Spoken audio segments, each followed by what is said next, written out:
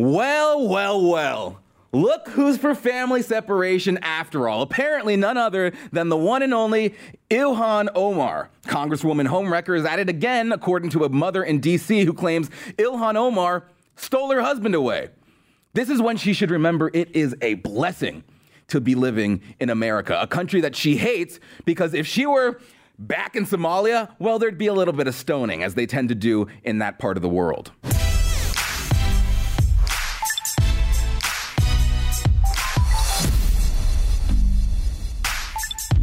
So she's denying it, but I mean, what is she gonna do? Say, hello, it's me, your favorite homewrecker. Quick message from our sponsor, by the way, today, who is Patriot Mobile. So San Francisco just banned the words offender and addict while changing convicted felon to justice-involved person. When you ban words, you can't define what's right and what's wrong. You can't define what is good and what is evil. There's a stigma around being a felon for a reason, and it's because you did something awful. Patriot Mobile, though, was created to give conservatives a voice both literally and in preserving our great nation.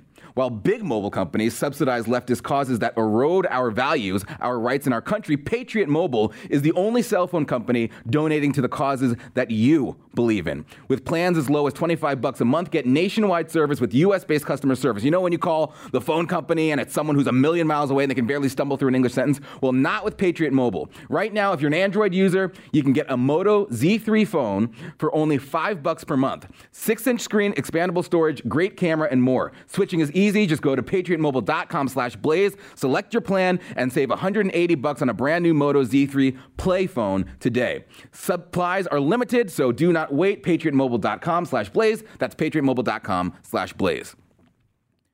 So a woman named Beth Minot is divorcing her husband, Tim Minot, because according to the official divorce filing, he told her in April that he was having an affair with Ilhan Omar and that he loved the congresswoman and not her.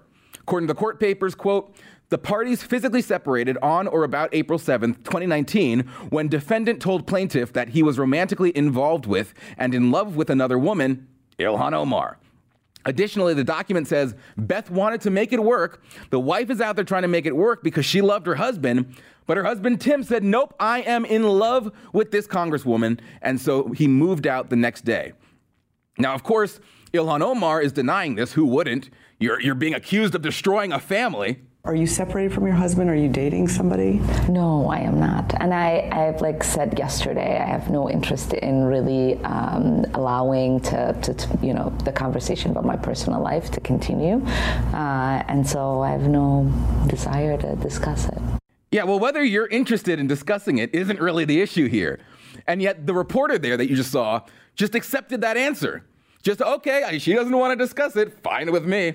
The fact of the matter is that Ilhan Omar has an extremely sketchy past given these allegations and the allegations that she married her brother to commit an illegal immigration fraud. I mean, this is not how they handle the news about Donald Trump's affairs, his alleged affairs, I should say. Why is the news of Omar's alleged affair not all over CNN? That network appears to not have covered this story at all. I found 0 stories about it online, and the cable news network mentioned it 0 times. MSNBC mentioned it 0 times. Are these allegations not credible enough for you?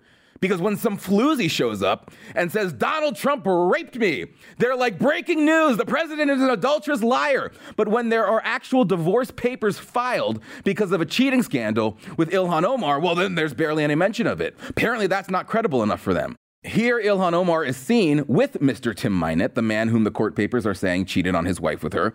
Since 2018, her campaign has given this guy $230,000 for consulting and other such things, and travels with her extensively, according to the document, even though that's not in the job description.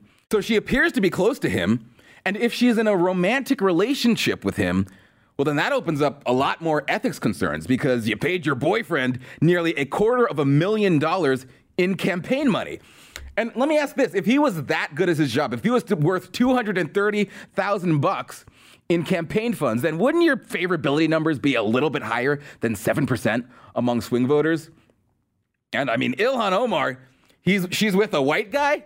She's hanging around a white guy? I thought people were supposed to be fearful of white men. Our country should be more fearful of white men across our country, because they are actually causing most of the deaths within this country. Well, that's not true, and that doesn't even appear to be the case for her, which is great.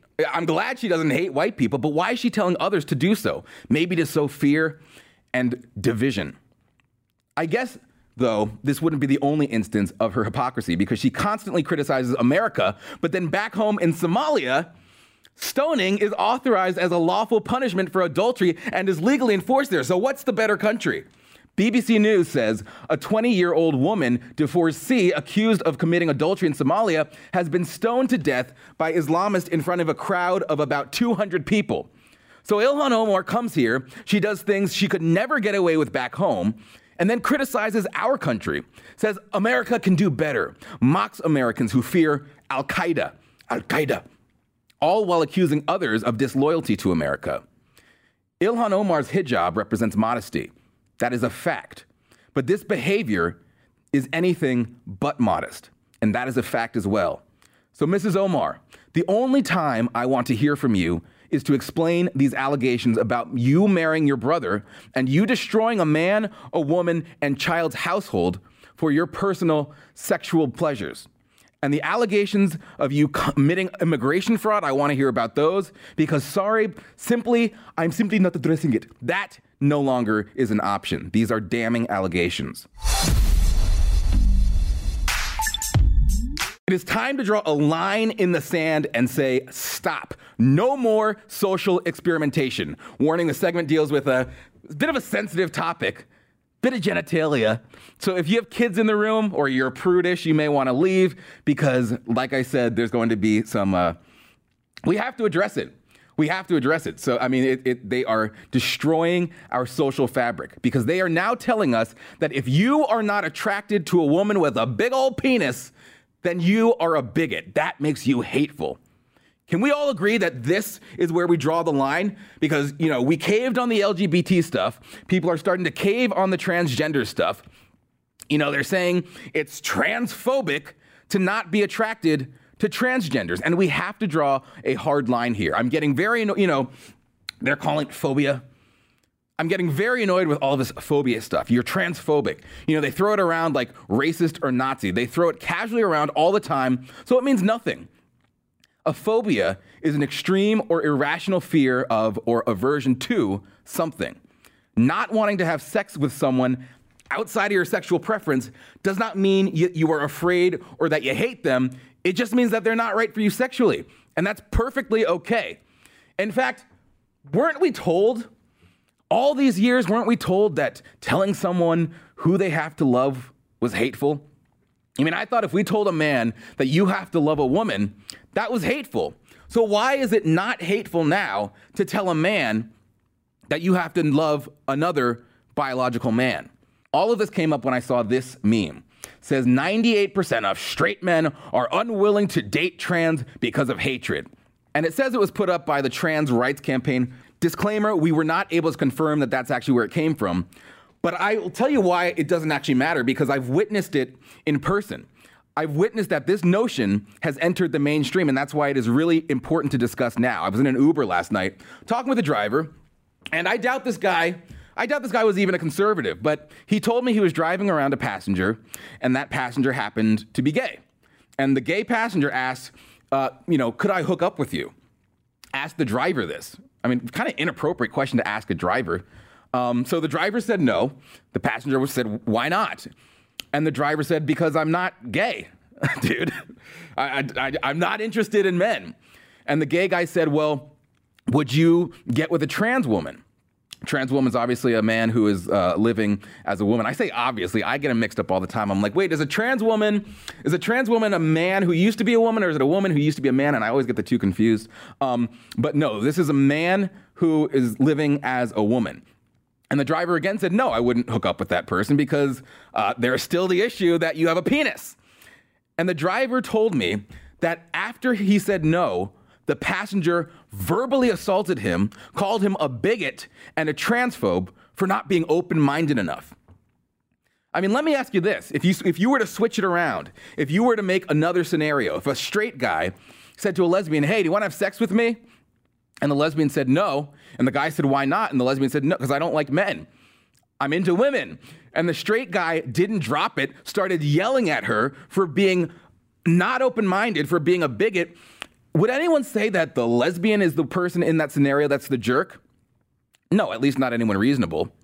But clearly the train has left the station on being reasonable. This study in Canada that shows that most straight people do not want to date trans people says, quote, the high rates of trans exclusion from potential dating pools are undoubtedly due, in part, to cis normativity, cis sexism, and transphobia. And all of those are gobbledygook words for being a bigot. Really? You're a bigot? Is that what it is? Because what happened to all the rules that we've been told for years? Suddenly not wanting to have sex with someone means you hate them or are afraid of them? Remember, all this time we've been told whom you are attracted to is your business and you can't be forced to be attracted to someone you're not. I mean, this is a big breach for me because we're on the road. America is on the road to unbridled hedonism. You know, this is the stuff that led to the fall of the Roman Empire. You know, there was an emperor in Rome.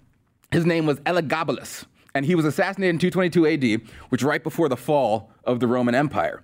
And this emperor was a transgender who tried to get every doctor in Rome to equip him with a set of female genitalia. And it was widely regarded as this sordid, morally disgusting thing. And yet, fast forward to 2019, and we're trying to make this normal. You know, back then, this was considered to be a moral abomination.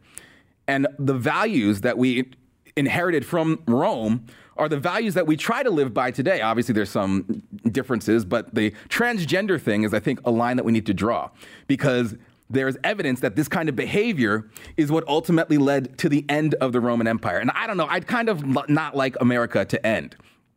This is a guy, Elagabalus. He went down in history and is still remembered this way because of his unspeakably disgusting life.